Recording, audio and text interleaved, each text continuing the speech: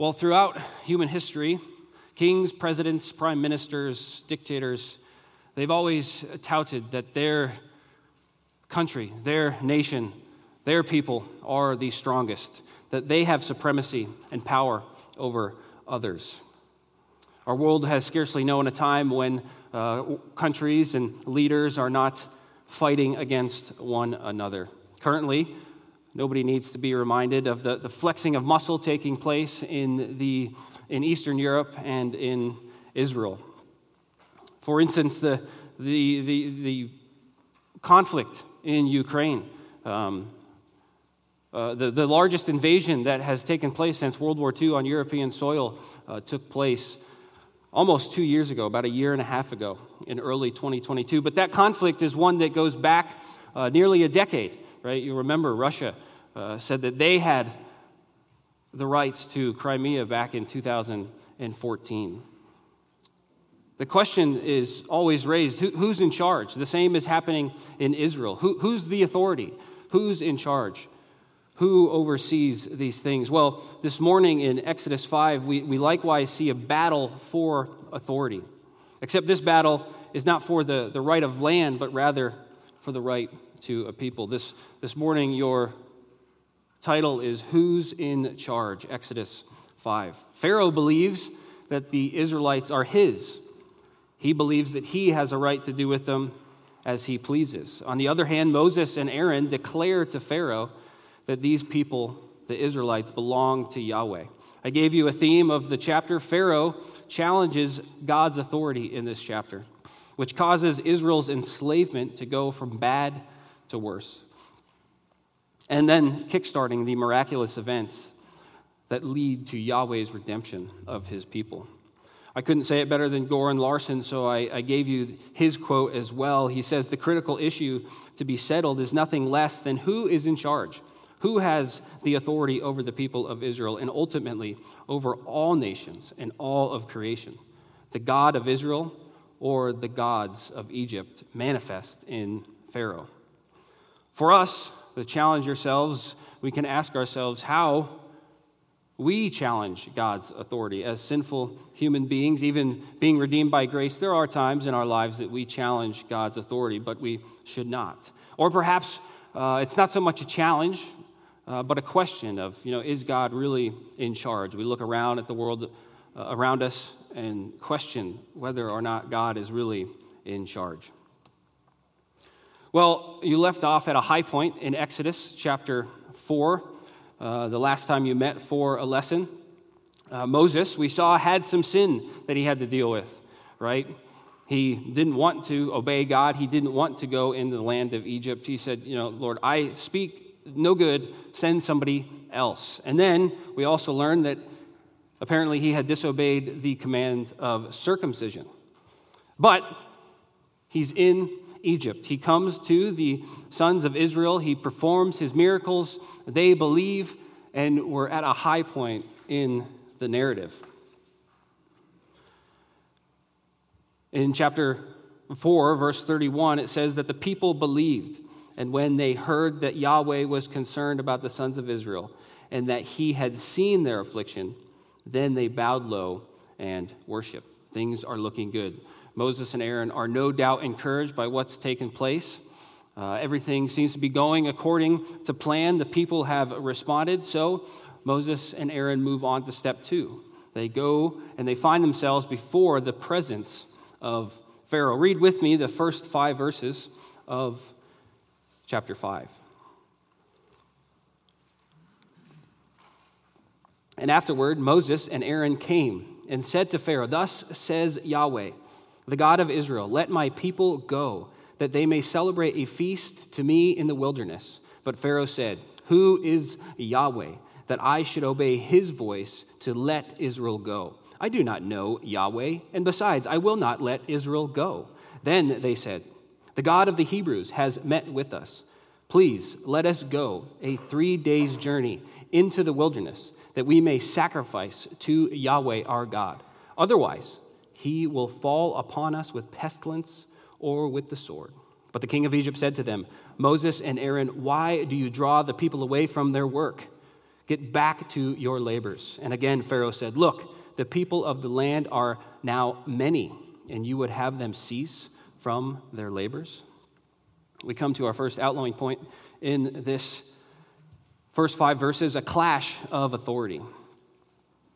And in verse 1, Moses and Aaron deliver Yahweh's command, your first subpoint, and we'll see a back and forth here between these parties. At the beginning of chapter 5, we find Moses and Aaron obeying Yahweh's command and delivering the message to Pharaoh. Now, how they got before the highest king in the land, the text doesn't tell us, but we know that God's providence put them there. That's all we need to know. And they say to Pharaoh, "Thus says Yahweh, the God of Israel." Man, what a powerful introduction, right? We know this phrase well. It's the prophetic formula, if you will.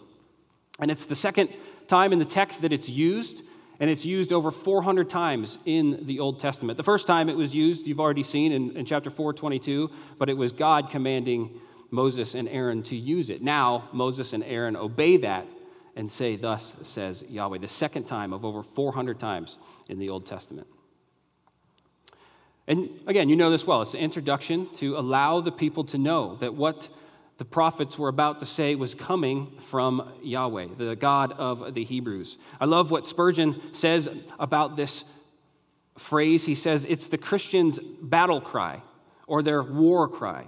Spurgeon says, quote, "Thus saith the Lord, this is the motto of our standard, the war cry of our spiritual conflict, the sword with which we hope yet to smite through the lions of those who would rise up against God's truth. Nothing shall stand before this weapon in the day when God cometh out of his hiding place." And that must have been how Moses and Aaron felt, right? They have confidence. They know that the one true God is behind what they are saying. You can imagine Moses and Aaron, after performing the signs and miracles before the sons of Israel and being encouraged by their response, marching to the palace of Pharaoh. Perhaps they're thinking, we don't even have to give him the command. We just have to say who we're here on behalf, and Pharaoh's going to crumble. Whatever you want to do, go ahead. It's my desire. But that's not what happens. An easy release isn't part of God's plan. And instead, Pharaoh hardens his heart as God had promised and refuses to heed to his demand. Which then brings us to Pharaoh's refusal. He says in verse 2, "Who is Yahweh that I should obey his voice to let Israel go?" Wow, what defiance coming from the king of Egypt. This raises the question of, in what sense does Pharaoh not know Yahweh? Does he truly have no knowledge of this God, the one true God? Has he never heard this divine name? That could very well be. Perhaps Pharaoh had never heard this divine name, and some commentators land there. But even if the king of Egypt had never heard the divine name Yahweh, we know that this innocence this arrogance is not an innocent arrogance and ignorance. Pharaoh had the law of the Lord written on his heart, just like every Gentile does. Romans 2:14 and 15. "For when Gentiles do not have the law, do instinctively the things of the law, these, not having the law, are a law unto themselves, in that they show the work of the law written in their hearts, their conscience bearing witness, and their thoughts alternatively accusing or else defending them. All men, including Pharaoh, have God's moral law written on their hearts." We know this. Pharaoh's ignorance of Yahweh is not out of a lack of knowledge, but from a sinful heart that is in rebellion to his creator. And we know from Romans 1, what is Pharaoh doing? He's worshiping the creature or the creation rather than the creator, Romans 1:25. But in what way? What way is Pharaoh worshiping the creation and the creature rather than the creator? Pharaoh, as you've likely been told, in Egypt, they worship a pantheon of gods. And they saw Pharaoh as what? They saw him as a god. They saw him as a little g God. One Bible encyclopedia says the following. I put this on your outline for you. of the pharaohs in Egypt. He, Pharaoh, was for his people a god among men and a man among the gods, the human holder of a divine office, the intermediary between the people of Egypt and the gods of the cosmos. So Pharaoh is the intermediary between the gods of Egypt and the people of Egypt.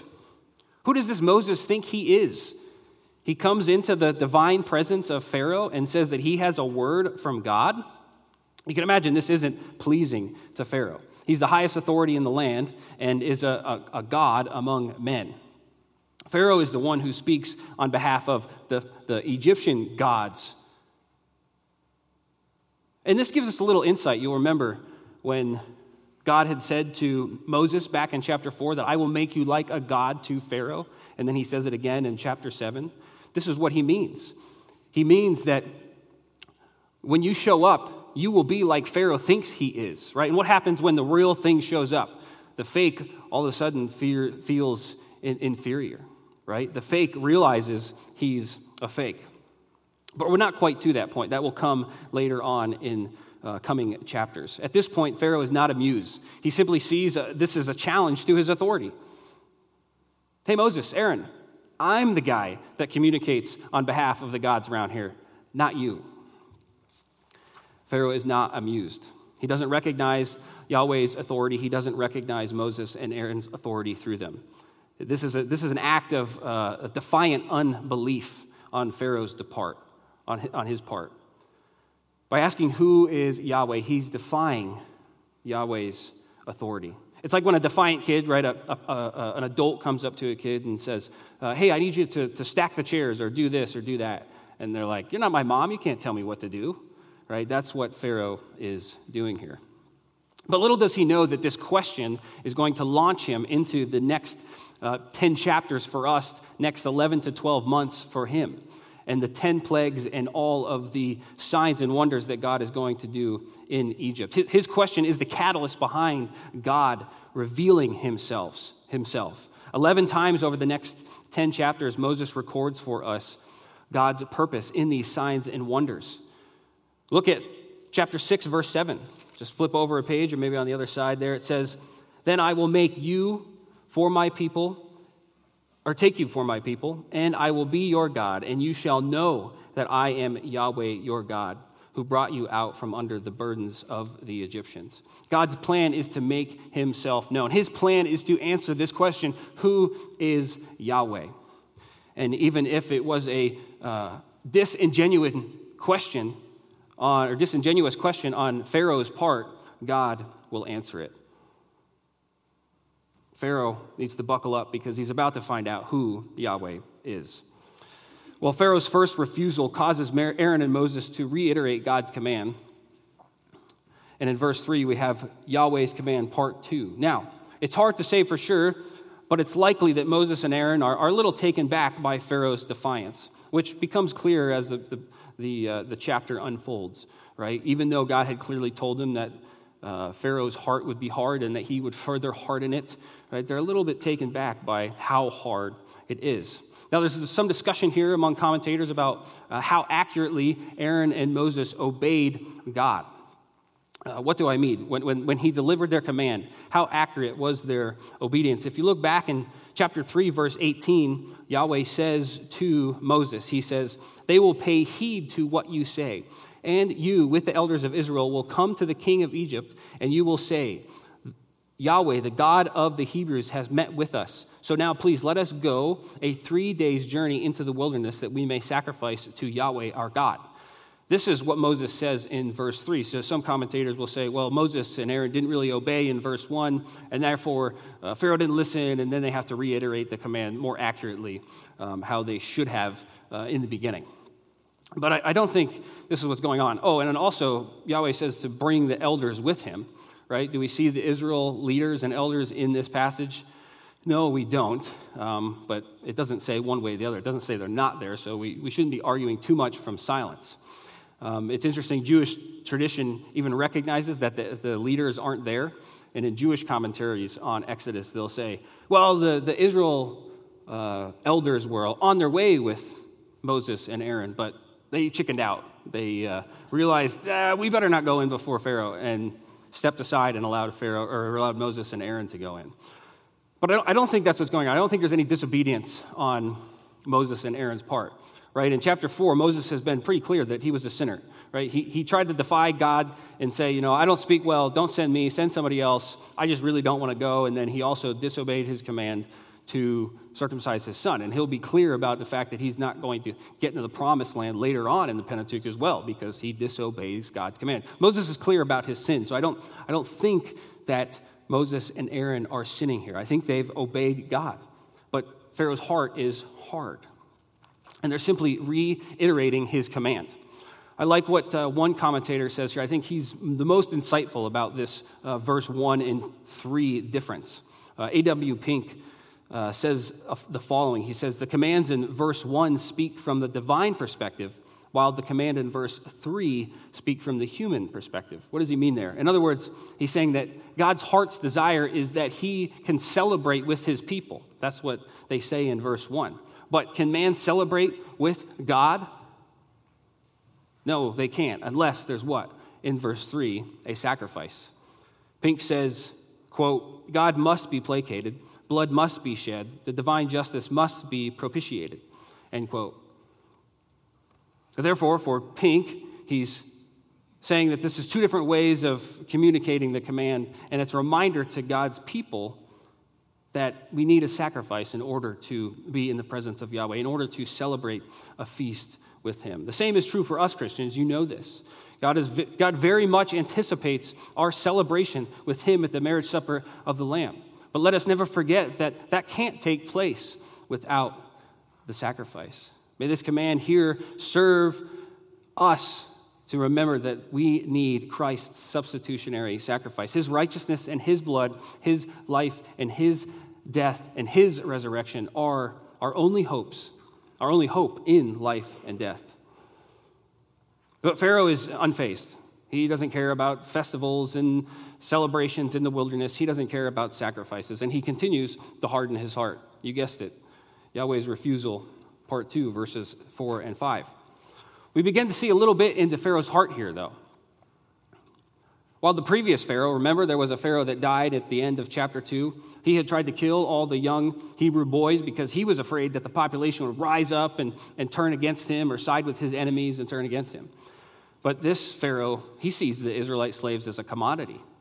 He says, you know how many bricks these guys are making for me? You know how many things I've built because of these Israelite slaves? I don't want to get rid of them. I'm going to exploit them. But if he's going to exploit this large population of Hebrews as he has done, he needs to make sure that he keeps them submissive to authority. And he doesn't want Moses and Aaron starting a revival, if you will, an uprising. He aims to teach the Hebrews a lesson. Read with me verses 6, or beginning in verse 6. So the same day, Pharaoh commanded the taskmasters over the people and their foremen, saying, you are no longer to give the people straw to make brick as previously. Let them go and gather straw for themselves, but the quota of bricks which they were making previously you shall impose on them. You are not to reduce any of it, because they are lazy. Therefore they cry out, let us go and sacrifice to our God. Let the labor be heavier on the men, and let them work at it, so that they will pay no attention to false words. So the taskmasters of the people and their foremen went out and spoke to the people, saying, thus says Pharaoh, I am not going to give you any straw. You go and get straw for yourselves, wherever you can find it, but none of your labor will be reduced. So the people scattered through all the land of Egypt to gather stubble for straw. The taskmasters pressed them, saying, complete your work quota, your daily amount, just as when you had straw. Moreover, the foremen of the sons of Israel, whom Pharaoh's taskmasters had set over them, were beaten and were asked, why have you not completed your required amount, either yesterday or today, in making bricks as previously? In these verses, we see Pharaoh flex his authority. Pharaoh's first response to the demands of Yahweh is ignorant unbelief and scoffing. Who is Yahweh that I should take heed to his commands? In fact, we learn in verse 9, as we read, that Pharaoh has no acknowledgement. He shows no acknowledgement of Yahweh's existence. Verse 9, he said, "Let the labor be heavier on the men and let them work at it so that they will pay no attention to" what? To false words. He sees Yahweh's command as a fantasy. He doesn't believe in this God.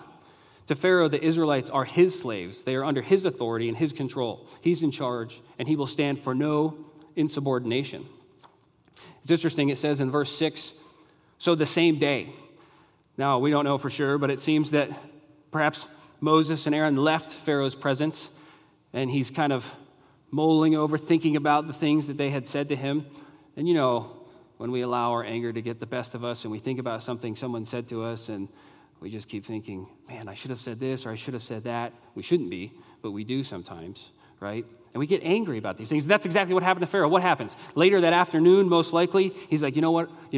I'll teach them a lesson. I'll flex my authority. I'll show them who is boss.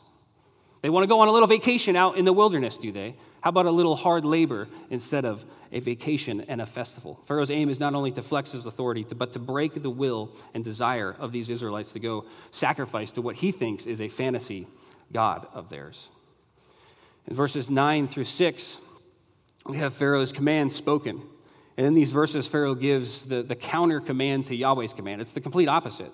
His command is in direct opposition to what Yahweh had spoken through his people. He's not shy about it either. Yahweh said, "Give my people rest," and he gives them hard labor instead. Then in verses 10 through 14, we have Pharaoh's command executed. In this section, I'm giving you these up front, but in this section, Pharaoh's response with this flex of authority is a command of his own to break the Israelites' will and show them who's boss. Now, some of you know me, some of you don't.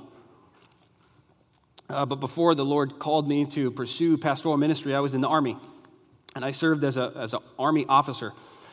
And sometimes our soldiers needed a little encouragement to submit to authority. But on one occasion, a sister company had a soldier who was just defiant beyond all belief.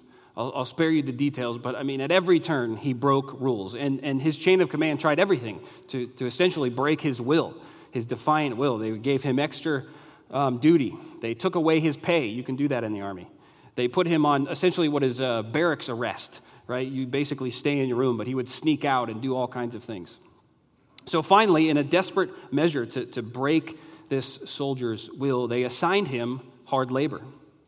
They gave him about 100 sandbags and a big pile of sand. And we get these shovels that are about this big in the Army. And his task was to fill up those 100 sandbags. When he finished filling them up, he had to dump them out again and fill them up again. He did this for 18 hours a day for 30 days. He got 5 hours to sleep, and I think he got about a half hour for breakfast, lunch, and dinner. Of course, he was allowed to drink water in between. And he got pretty slow at filling up those sandbags as those days dragged on. But after those 30 days, I had never heard of another problem of insubordination from that soldier. Pharaoh, too, wanted to break the Israelites' will. I'll teach them a lesson, and they'll want nothing to do with sacrificing to their God. And did you catch Pharaoh's command in verse 10? Executed. When it was executed, the taskmasters, what do they say? "Thus says Pharaoh." Does that sound familiar? Yeah. He's mocking Moses and Aaron. He's mocking God. But instead of sandbags and sand, Pharaoh assigns the task that the Israelites always had, making bricks.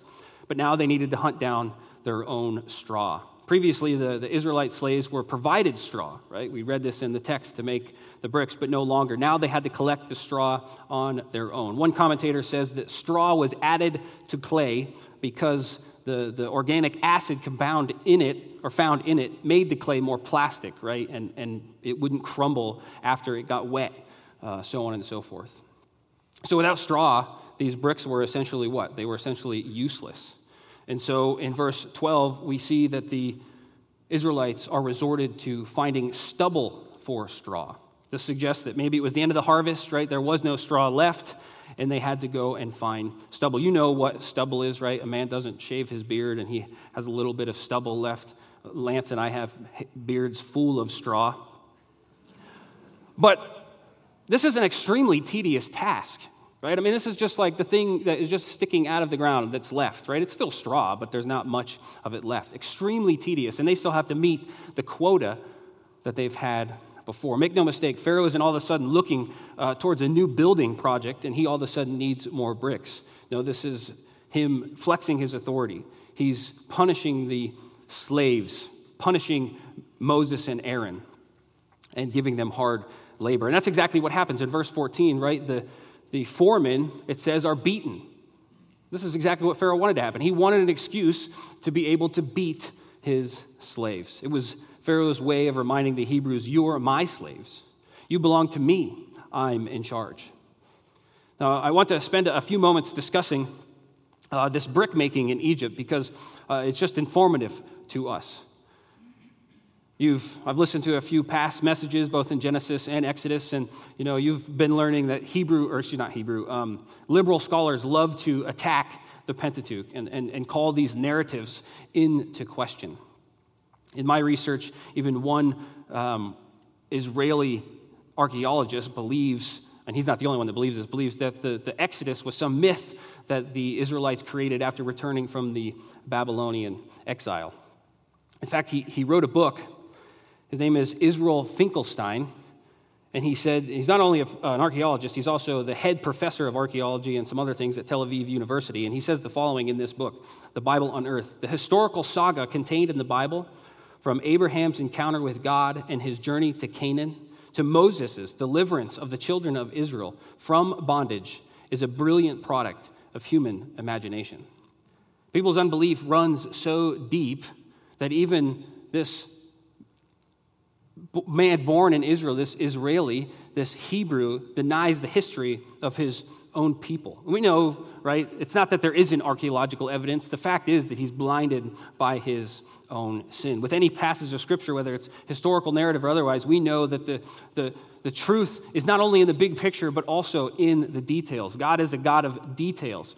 And we know he's a God of character, right? He's true in all that he does and all that he says. Yahweh cannot lie, Titus 1:2. And the sum of his word is truth. Psalm 119, 160. And so why am I sharing these things? Because there's some evidence in archaeology that is just matches exactly what takes place in Exodus chapter 5. And this isn't to convince the unbeliever, right? We know that the unbeliever needs the gospel. They need to be confronted by God's word, and they need to be called to repentance and faith in Jesus. But this stuff is for us, for believers, to bolster our faith and strengthen our faith and see how kind God is, right? He gives us the details, and those details we find out later, right? We don't need, again, archaeology to prove that the Bible is true. We know it's true, but God is kind to give it to us to bolster our faith. You see before you the Louvre leather roll. It's found in the Louvre Museum in Paris. Some people call it the Louvre. I was informed once that that's not how you say it. It's Louvre. I don't know. But anyways, this is an ancient Egyptian document that dates within a few hundred years, if not 100 years, of the Exodus, probably even closer. But of course, you can't get scholars to agree on anything, let alone dates. But this is an ancient piece of writing material, and it records events strikingly similar to Exodus 5. Dr. Kenneth Kitchen is a biblical scholar and Egyptian historian who has made 3 discoveries within this Louvre leather roll. He says, 1, it records daily brick counts and quotas to include how many bricks short each day the slaves were to meeting their quota. Sound familiar? Yeah, it's what we read in Exodus 5. He says that it also describes gangs of slaves who were led around by 2 foremen from their own number. In other words, these foremen were of the same ethnicity of those slaves. Again, exactly what we see happening in Exodus 5. Finally, he says the Louvre leather roll also records how slaves, regardless of their ethnicity, would ask for time off to observe religious festivals and holidays. Sound familiar? Yeah, it's exactly what Moses and Aaron had asked Pharaoh for, right? Their request to Pharaoh was not without historical precedent. And I say all this to say, again, what you already know, the sum of God's word is true. It's truth both in the sum of his word and in all the details. We don't need archaeological evidence to teach us that, but these God is kind to give us to bolster our faith. Whether it's details about bricks and straw, or whether it's details about justification by faith alone, or whether it's the creation of the universe, we can trust the details of God's word. But God's word is also a literary masterpiece, and any study of Exodus will show you this. They're littered all over the place here in Exodus 5 in this book, but I just wanted to show you one to just show you the type of literature that we're in here in this narrative. In Hebrew, the word for stubble in verse 12 that I've been talking about is often translated chaff, right? You know this. It's the stuff that is useless, right? It's thrown up in the air and blown away by the wind. And it's the same word that's translated chaff in chapter 15, verse 7. If you want to turn there, you can. I'll read it for you. Chapter 15, verse 7 records Moses and Israel going or singing the song of praise to Yahweh. And verse 7 reads the following: "And in the greatness of your excellence, you," that is Yahweh, "overthrow those who rise up against you. You send forth your burning anger, and it consumes them as chaff or stubble." You see, Yahweh always gets the last laugh. Israel here in chapter 15 is doing what? They're praising Yahweh, and they're remembering what Pharaoh did to them. Go out, make your bricks, the quota is the same, and do it with stubble. And how they knew they would fail, and they did fail, and Pharaoh beat them. But what you made us scavenge for, Pharaoh, you became, because our God is Yahweh, and he destroys those who rise up against his people. Pharaoh becomes the very thing that he made the Israelites scavenge for. But Moses and Israel, they're not quite at this point of praise. They have much to learn, and they need to learn it, and they will learn it. But ultimately, what they need to learn is who is in charge. There's a question of authority here at the end of chapter 5, a question of authority. I'll pick up in verse 15. "Then the foreman of the sons of Israel came and cried out to Pharaoh, saying, 'Why do you deal this way with your servants? There is no straw given to your servants, yet they keep saying to us, "Make bricks," and behold, your servants are being beaten. But it is the fault of your own people.' But he, Pharaoh, said to them, 'You are lazy, very lazy. Therefore you say, "Let us go and sacrifice to Yahweh." So go now and work, for you will be given no straw. Yet you must deliver the same quota of bricks.' The foreman of the sons of Israel saw that they were in trouble, because they were told, 'You must not reduce your daily amount of bricks.'" The first subpoint under this section is Israel cries out to Pharaoh's authority. Well, we've seen this word "cry out" be used before. You remember at the end of chapter 2, verse 23, Moses records an earlier occasion of the Israelites crying out. But who did they cry out to? They cried out to God. But here in chapter 5, now they're crying out to Pharaoh. What's going on? You would expect these Israelites to recognize, God loves us. He answered our prayer. Why don't we cry out to him? We would expect them to do as they had done previously. But they don't like Yahweh's answer to their prayer thus far. Instead, they expect, Pharaoh's a reasonable guy. We can go to him and just tell him the situation, what's going on, and he'll understand, and he'll lower the quota for us. Good luck, guys. A tyrant doesn't act logically. He cannot be reasoned with. In his convoluted understanding of the situation, he believes that the Israelites are lazy, and therefore he gives them more work to do. And what we're seeing here really is the Israelite heart. They're returning to what? They're returning to their slave master, as if Pharaoh was going to comfort them and bring them ease. What a picture of our enslavement to sin, is it not? After having been redeemed by the precious blood of Christ, oh, how often we're tempted to return to our slave master, sin. We think, oh, yes, I'll find comfort in that again, when in reality, we won't. Right? The facade of comfort that sin tries to call us back to is just like these Israelites going back to Pharaoh, who had only enslaved them for all these years, now trying to find comfort in him. Let this be a reminder that we must forsake the old master and embrace the new. Jesus Christ, who has redeemed us out of our slavery to sin. Let us rest in Christ and find our joy and comfort in him, in his completed work on our behalf. The Israelites are still torn between two masters. We cannot be. One commentator, Alexander, says, I put this on your outline for you, at the heart of the Exodus story is the issue of who will serve or worship whom. The Israelites still see Pharaoh as their ultimate authority. And after crying out to Pharaoh, they turn next to Moses and Aaron and question their authority. Read with me verses 20 and 21. When they left Pharaoh's presence, they met Moses and Aaron as they were waiting for them.